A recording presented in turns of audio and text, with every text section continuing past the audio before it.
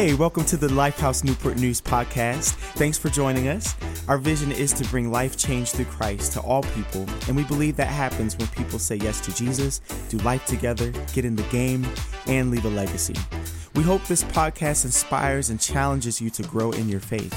Subscribe to ensure you don't miss a single episode, and share it with someone you know who may need it. Again, thank you for joining us today. Now let's get to this week's episode. Here's the thing, right? Last week I started the series, Take This Job and Love It, and talked to you about Genesis 1 and Genesis 2 and how God's idea of work originally looked in the perfect world, right? We saw first off that God is good.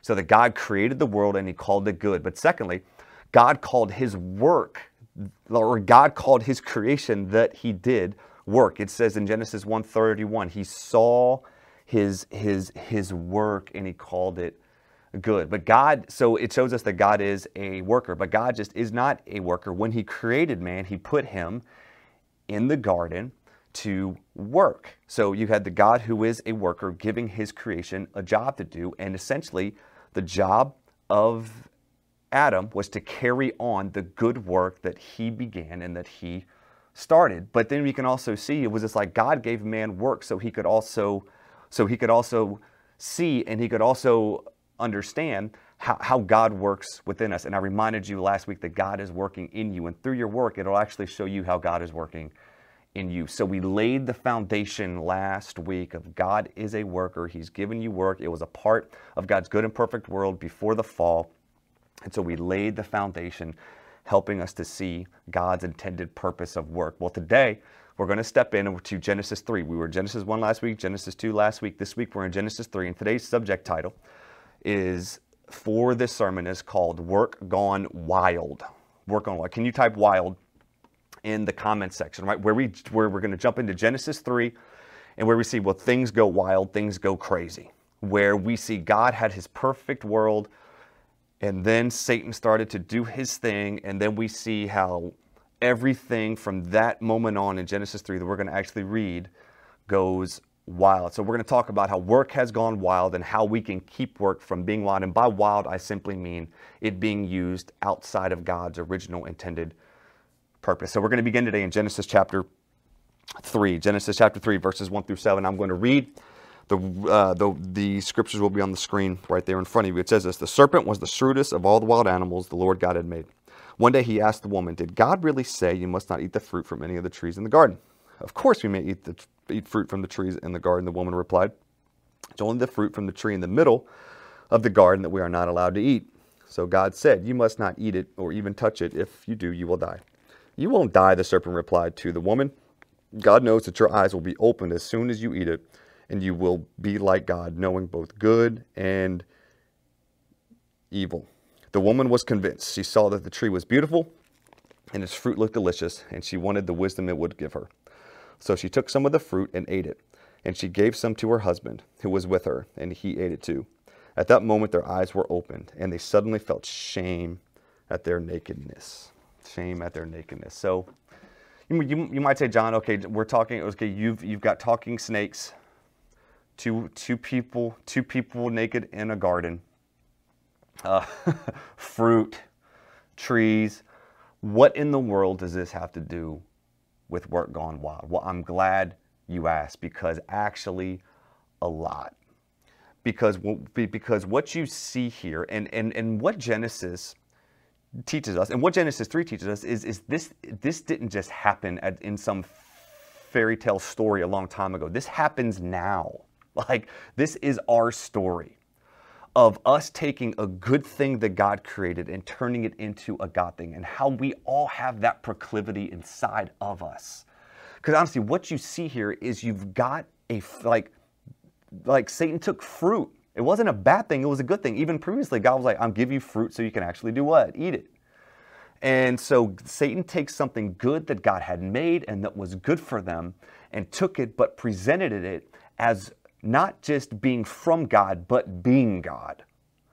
And so he took a good thing, presented it to them as a God thing, and then they received and used that good thing in a wrong way by saying, through this fruit, it will give me identity, security, hope, and value, and essentially take the place of God. So it wasn't the fruit that was wrong, it's what the fruit represented. And what we get from Genesis 3 is we see this can be any good thing. The fruit, it wasn't just fruit, it was what the fruit represented. And just think of what the fruit can represent. It's all of the good things in our lives that God has even given us and that God provides for us, that if we are not careful, we will drift into a good thing becoming a God thing. Just a couple thoughts here. It could be something like money. Nothing wrong with money, but we have a proclivity to take a good thing, money, and turn it into a God thing. Sex is given by God. He said, "Be fruitful, multiply." But we have the proclivity inside of us to take a good thing and make it a God thing. Marriage, food, sports, technology, alcohol, but all of those things. But also, work falls into something good that God made, that if we don't take it and use it right, and we take a good thing and make it a God thing, then it becomes used outside of its intended purpose. And we have a proclivity inside of us, some of you do, to take work and do that. So Genesis 3 is a lot about work, but it's about any good thing that has the potential to become a God thing. And essentially that is what sin is. When you think about sin is such a churchy word, and we can sometimes misinterpret it to just be like, God's this cosmic killjoy. He doesn't want us to have any fun, and he just doesn't want us to whatever. No, God is a God of joy. He wants us to enjoy. He wants us to live life. He wants us to taste and experience the goodness of life. But there are things that are good things that have to be done in a God-ordained way, in a God-ordained purpose.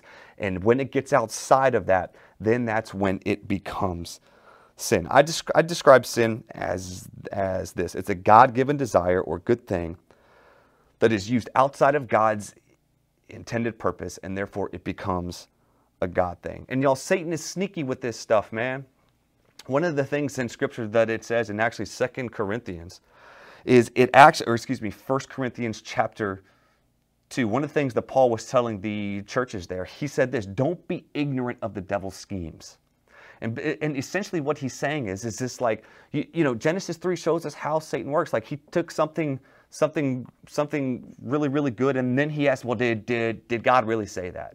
Well, God's holding something back from you. God knows if you take that, you're going to experience it, and it's going to be better than him. It's like Satan was using these schemes to get into Adam's heart, Eve's heart, and that's what the same thing that Satan will do now with good things, and one of those good things is work. So my heart today is to help you keep work in its proper place and to keep work from becoming wild. You might ask, John, how in the world do I know when something has become a god, or when work has gotten out of its intended purpose? And I kind of referenced it earlier, but I think work can become a god when it's connected to four things: identity, value, security, and hope. Of when your work becomes your identity, when it becomes what you find your value in, when it becomes what you find security in, and it becomes what you find your hope in, that's when it has the potential to have a God-like place in your life. But that's with any good thing, but especially work. And that is why, to keep work from going wild and to keep work in its proper place. And this is with not just work, but any good thing. I believe you need two things to keep work in its proper place. And the first one's this. Both of them are repentance and guardrails. John, those are boring.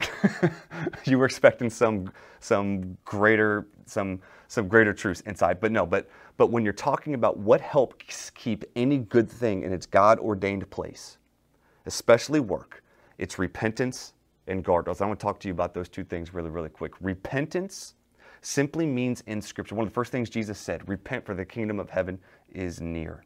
Paul, he says that it is the kindness of God that leads us to repentance. What is repentance? I describe it as being two things. Number one, turning.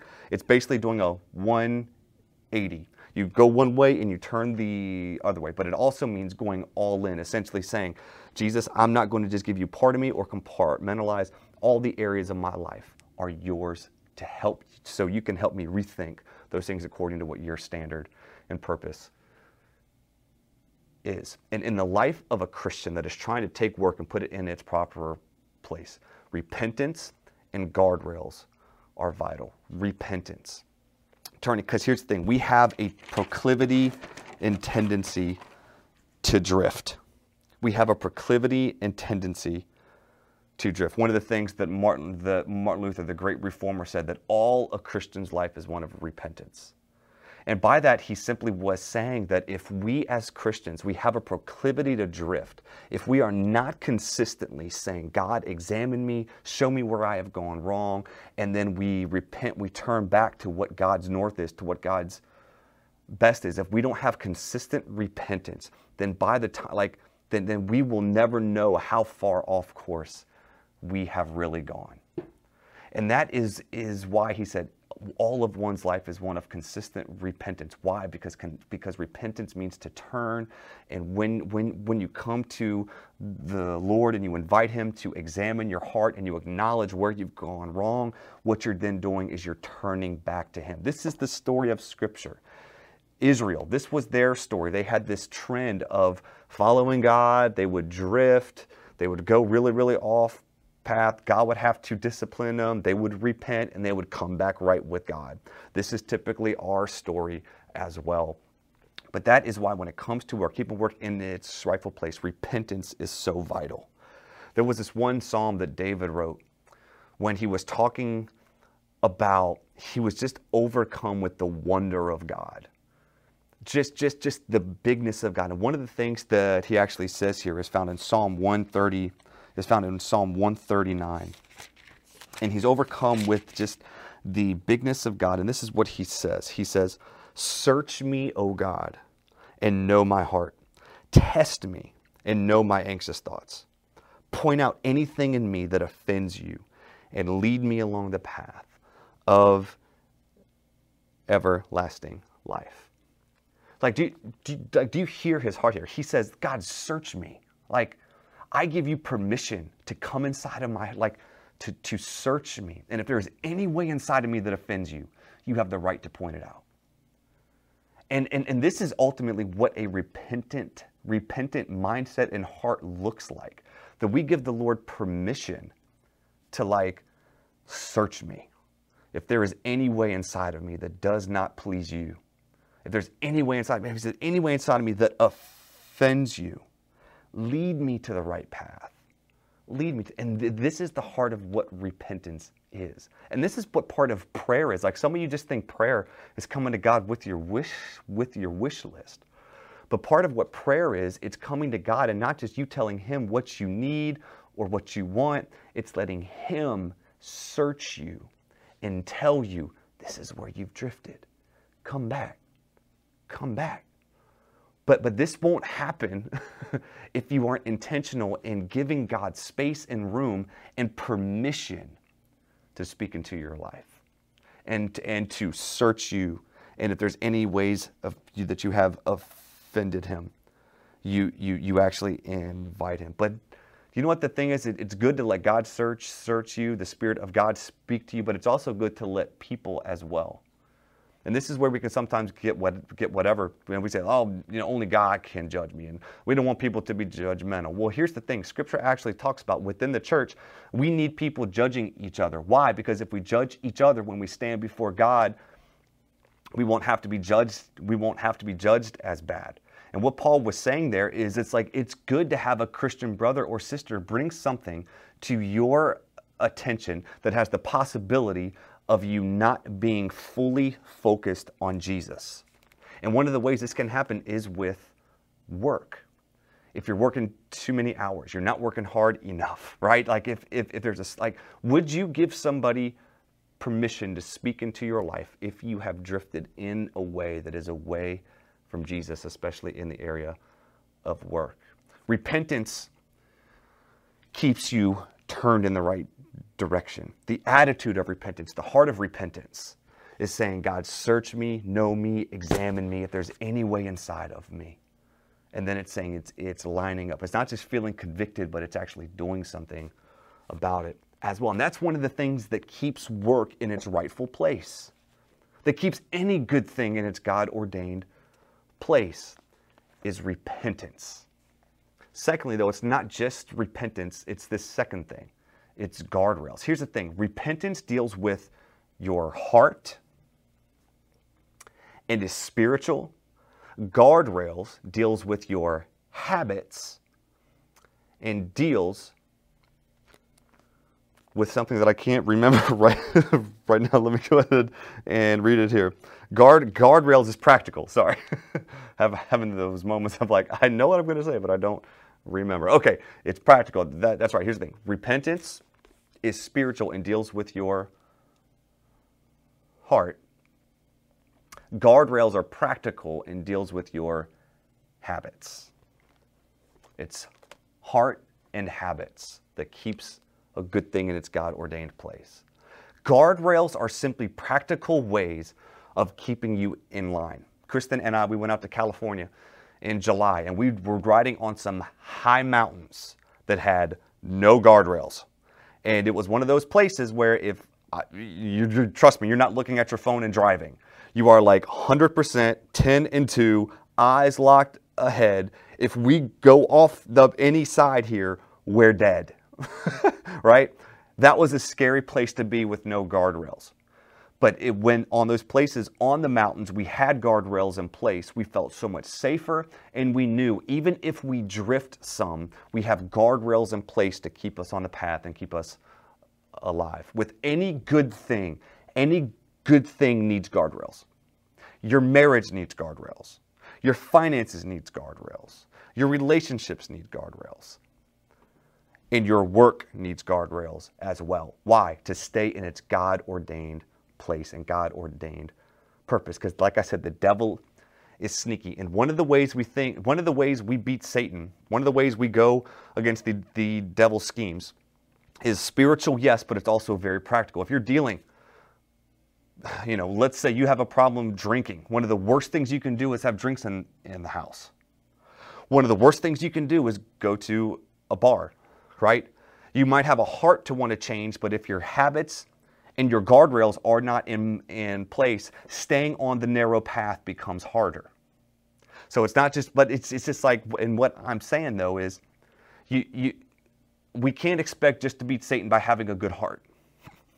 You've got to know it's heart and habits. It's spiritual and practical, and those two things work together. So when it comes to work, you are in a state of repentance. God, if there's any way, please show me. If I am using work to find identity, hope, security in, please tell me. God, if I am using work just to gain wealth so I can have wealth and be secure in, please tell me. God, if I'm not treating the people at my work right, please tell me. God, if I have let work become a God in my life, tell me. If I'm not working hard enough, tell me. You've got that repentant heart, but then you have guardrails in place practically to keep work in its proper place. And the way that I think guardrails work, better than just telling you do this, it's asking questions.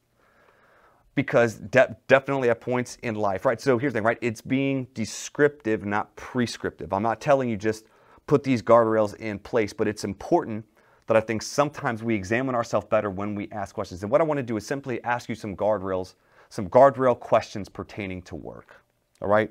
Some guardrail questions pertaining to work. First off, do you take a day off? Work might be killing you. You might hate your job. You might hate the people at your job. You might find it's simply because you don't take a day. You don't take vacation, like you don't take time to unplug. You don't take time to get away. You might even love your job, but it says, see how important a day off is. It's so important, even God took one. And I just want to remind you, you're not God. And so if God took a day off and you think you can't take one off, you might need to ask yourself, who do you think God is? Because you might think you're God. You might think you make the world go round. You might think you're the one that makes everything happen. And I get it. It's one of the greatest challenges that I have as a pastor is taking a day off because the needs of people never stop. The needs of our city never stop. And I could be tempted, and I failed before, of putting up a guardrail of saying, if I'm going to be emotionally, psychologically, and physically and relationally healthy, I need to put a guardrail in if I have a day off to rest and rejuvenate and realize I am not the king of the world. I'm not the one ruling the world. The world will go on beyond me. And so if you're struggling with work and work's becoming a God for you, I would simply ask a question. Do you have a guardrail of a day off? God took one. You need to take one too. Second question, do you turn off your technology? Because the hard thing about work right now is not just that you are at work all the time, you're always available. And though you might not be at work, you've got the potential to be thinking about work. And if you don't drive technology, technology will drive you. And this is something I'm terrible at. This is something that I am, by God's grace, learning to put into practice. It's crazy how many times a day I check my phone not even knowing it. And, you know, I've seen people get really creative with this, where they will create boxes in their homes where they will have a 24-hour period where they're like, we're going to have a technology fast. We are not going to have the phones, you know, there at the dinner table. My point is not trying to be prescriptive, but being descriptive. Is the way for you to maybe keep working its God-ordained healthy place is you need to figure out a way not to just not be at work, but not be thinking about work or not be distracted by work. And you might have to get a rein on your technology. Thirdly, are you giving away money? John, how does that apply to work? Here's the thing. Many times we use work to get money so we can kind of use it as a way to get an identity, purpose, hope, and security. And as you have in place a boundary, a guardrail of saying, as I am accumulating wealth through my work, I want to be intentional on not just storing and storing and storing and storing or spending, but also saying, I want to be generous. I want to be giving. I want to be disciplined in ensuring, breaking the power of, and what Jesus called mammon over your life, where actually money, mammon, he said, was a spirit. And it is a spirit that essentially says, money is what I find my identity, my hope, my purpose in. And one of the ways you combat that is even with your work, as you gain wealth, as you gain money. One of the ways you fight that is you say, I'm going to be intentionally generous. I'm not going to respond and just to kind of like whatever emotionally is right at that point needing money. I'm going to be disciplined in saying, I want to give to the local church. I want to give to charities. I want to have money set aside that when there are needs, I can meet them. That is a boundary, a guardrail to put in place. Let me ask you this. Are you doing your best at your job? Are you doing your best at your job? Like, if you would honestly say you are giving work the best of you. Let me ask you this. Are you acting with integrity at your job? When people think about you, do they think about you as being a person of integrity? Of saying that when they are around you, they know you're going to do the right thing? Are you working for your boss or company? Or is God your ultimate boss? Right? Because here's the thing, right? I know one of the ways work can get out of rhythm, it can get out of its God intended purpose, is when you just think your bosses are those in the physical realm and not God in the spiritual realm. And saying whatever you do for your company or your boss, you're not just doing for them, you're doing for ultimately God, because He is the ultimate boss.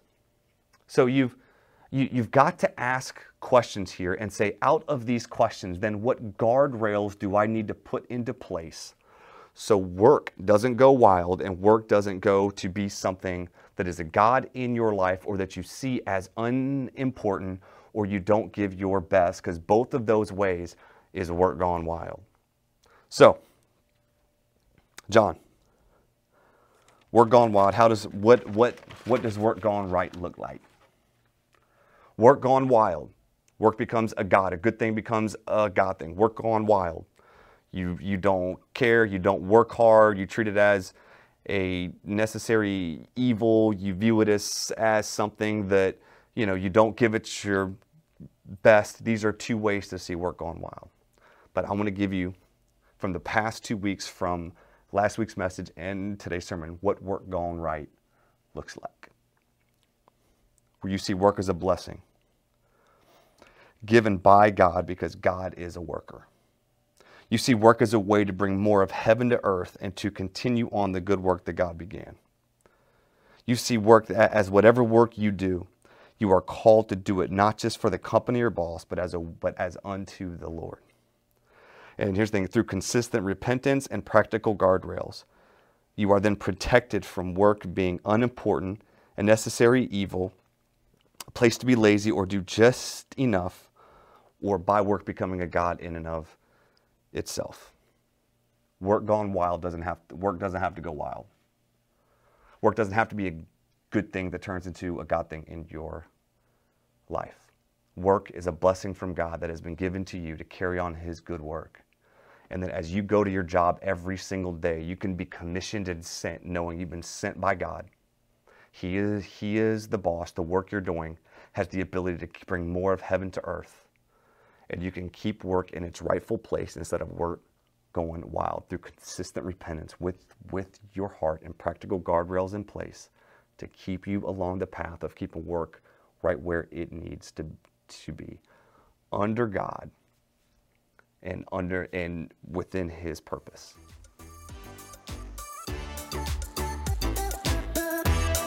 Thank you again for joining us today. If you need prayer, have any questions about what you just heard, or said yes to Jesus, please reach out to us at lifehousenn.com or text 757-690-2401. We'd love the opportunity to pray for you and help guide you through the next step in your faith journey. In the meantime, we hope you'll join us next Sunday online or in person. For service times, visit lifehousenn.com.